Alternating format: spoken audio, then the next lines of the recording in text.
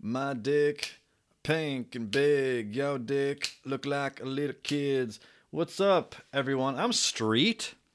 I'm straight up fucking gangster, yo. So me and all my home. Am I racially appropriating? I don't know. I'm racially appropriating the shit out of this hacker shore. Shit's good. Of course, I am German, whatever the fuck this is. In any case, I'm also Dan Hansen. This is also How Not to Suck at the Stocks. It's also not safe for work. It's also extremely for entertainment purposes. It's extremely for entertainment purposes only. I cannot emphasize that enough. You emphasized the wrong syllable. Where was I? I wasn't anywhere yet. I haven't started. So this book is called Influence, The Psychology of Persuasion by Robert B. Cialdini. I've had 2 sips, by the way. I'm just high on life. Weapons of Influence is what this book is about. The weapons of influence. Now you may wonder, what are the weapons of influence? Well, I'm glad you asked, voices in my head. The first one is reciprocation, which is essentially, if I give you a gift, you don't want to be seen as a mooch. You don't want to be seen as disabled, dependent, infirm. You want to be seen as if you're on equal ground. So you feel inclined to give me something in return. So it's an old sales technique. We'll go into that a little bit. Next up is commitment and consistency. Ooh, that's gonna be a good one. So that's where once someone identifies with a certain label, they strive to be consistent with that label, even if it isn't a positive label. So that's a really fascinating. I'd love to read an entire book on that subject. That's really something that fascinates me. The next one is social proof. That's a boring one. That's just, you see other people doing something, you want to do it too. Monkey see, monkey do. Next one, liking. I'm not going to go into that one. That's just, if you like someone, you're more inclined to buy from them. This whole book, I guess I didn't really mention, is about underhanded sales techniques and wink, wink, how to stop yourself from falling for them. The next one is authority, which I've seen one South Park episode. It was the one where they ripped into Family Guy and they equated Family Guy jokes to like manatees just randomly grabbing balls to make a joke. And I liked Family Guy until I saw that episode. Then I was like, yeah, you're right. Family Guy does suck. And I haven't watched an episode of Family Guy since. Or an episode of South Park, come to think of it. And then scarcity, which is, of course, supply and demand. The less there is of something, the more you want it. You don't want to make yourself too available to the ladies. Let's see. I want to talk about reciprocation with, oddly enough, an example that isn't even in this book, but I'm pretty sure it's in some book somewhere. And that has to do with, in Italy, I'm not making this up, in Italy you are not allowed to buy someone else a sandwich when you're in a deli. I swear to God. And the reason is because the guy buying you the sandwich could be with the Italian mob. That's what they do. They have one of their gorillas walk up to you and go, hey, yo, want me to buy you a sandwich here? And as soon as you say yes, they fucking have you. Because the next time, this guy sees you, he's going to be like, hey, yo, want to deliver this package to Vinny over there? And not before you fucking know it, you're working for the mob. And so that's the power of reciprocation. You also see it with like charities, right? I donated to the Wounded Warrior Fund like 5 years ago. They've sent me like a calendar. They've sent me like a notepad. I've probably made money off them in the meantime. But the idea is you don't want to appear to be a mooch. That drive isn't necessarily as strong in me as it is in others. So you feel the need to reciprocate. So I think I made that point. Let's go on to the creme de la creme, which is Latin for the best. Commitment and consistency. Okay. So in the Korean War, which is really the forgotten war, right? Like school, we always got up to World War II and we're just like, we're the good guys, enjoy the summer. But in the Korean War, if you were captured by the North Koreans, you were fucked. But if you were captured by the Chinese, they didn't torture you, at least not mentally, at least not physically. They brainwashed you mentally, and this is how they did it. And this is fascinating. Let me take a drink here. I've been told my drinks sound disgusting, so I'm trying to turn my head when I do it. Pardon me. Okay, here we go. So what they would do is they would sit you down, they'd treat you humanely, supposedly, And they would just say something innocuous like, "Hey, you don't think America's perfect, do you?" And you'd go, "Well, I don't think it's perfect." And they'd go, well, would you mind maybe writing that down? And you're like, "Well, I mean, why?" Like, "Well, you just said it. Well, why not just write it down?" And so you're like, "Okay, well, I guess I can. America is not perfect. Okay, there you go. Well, would you mind, signing your name underneath that?" "Well, why?" "Well, you wrote it. Why not sign your name to it?" "Oh, okay, well, here, you know, Smuck Smith, whatever your name is." And then it would snowball. They'd have you write longer statements and say, "Hey, do you want to read what you just wrote to other people?" And, "Oh, why?" Well, these are your words, right? Why not share them with your fellow, compatriots?"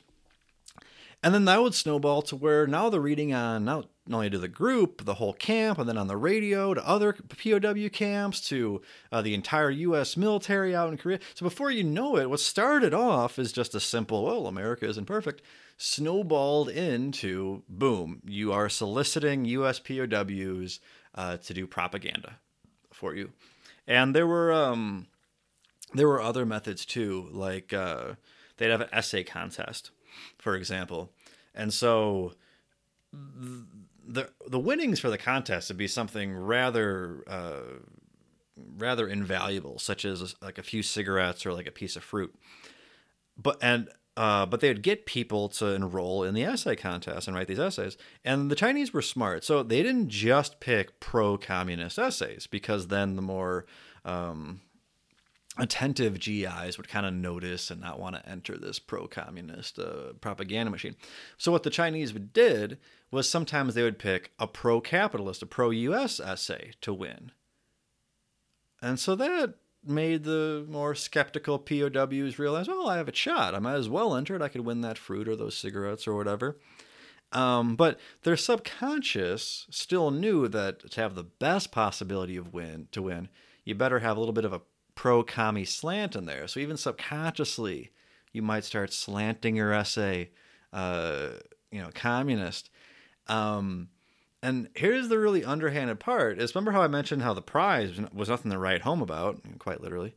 Well, that had a psychological purpose too, because if the prize was something outstanding, like your freedom or something, then of course you could just blame it on that. "Well, of course I wrote, Communist Manifesto Part 2. I wanted to get the fuck out of Dodge." But if the prize was only a pack of smokes, well, I mean, you can't really blame it on that. You have to take ownership of your essay at that point. That's really the point the author is trying to drive home. And so I thought that was really fascinating. And it's so true. So it's like, think about it. Okay. If you have two children, and one child, this isn't from the book, this is just me. If one child, you're like, "You're a stupid piece of shit, you're never going to amount to anything." Then the other child, you're like, "Oh my God, you are so smart, you are so brilliant, the sky's the limit, you can be anything you want to be." Okay. 9 times out of 10, which one of those kids do you think is going to do better? Okay. Like when you're telling that kid, like, "You're stupid, you're slow, you're a bad kid, you never listen, you don't follow the rules, you're always making a mess," like that becomes part of that kid's identity. And like I said, people will strive to be consistent with their identity, even if it's a pejorative, as with the case of being pro-communist in the POW example. And let me bring it to politics real quick. I promise I won't get on my soapbox. I swear to God, don't turn it off. I'm not gonna get on my soapbox. Just hear me out. Let's say you had two people. One person was pro-gun control through and through, just always voted pro-gun control, always said he was pro-gun control for fucking 30 years. Okay. The other guy flip-flops. He's pro-guns. Pardon me. Those fucking bugs. He's pro-guns, and then he does some more research, and now he's against gun control, And then he does some more research, and now he's back to being for gun control. Well, now he does some more research, and now he's against gun control again. Well, you're going to think this guy's insane. He's flip-flopping back and forth. Well, no, he's not insane. He's just doing research, and he's coming to different conclusions based on, when the facts change, his conclusion changes. That's not insane. That's actually the definition of, not the definition of sanity, but it's at least sane and rational. But that's not how the public sees it. the public would think he's a flip-flopper, whereas the guy that maybe he just said he's against guns because his dad told him to say that, he, who maybe did no research, is seen as a bigger proponent of being against guns because he's consistent. That's the weight of consistency. So anyway, I think I've made that point. Let's see. Do I have anything else that's not worth your time? Social proof can suck a dick. Liking can do the same. Authority. Did I have a good example? Let me look at my notes. Believe it or not, I write notes from time to time. Ooh, the shock experiment. This is in like every fucking book. That's such a good example, though. One second. Okay, if you haven't heard of the shock experiment, let me just run it through you real quick. Oh my god. Even if you had heard of it, I love rereading this thing whenever I come across it. Okay, so it's like, I don't know, the 70s. Imagine you're some college student, and you sign up for, you need like beer money or something. So you sign up for this lab experiment. So you go in there, and they sit you in this chair, they strap you in, and they start attaching you to this machine, and you're getting kind of concerned, and they explain to you how there's another student behind the wall, and he's going to ask you questions. Okay, pardon me. He's going to ask you questions, and every time you get one wrong, the other college student is going to shock you.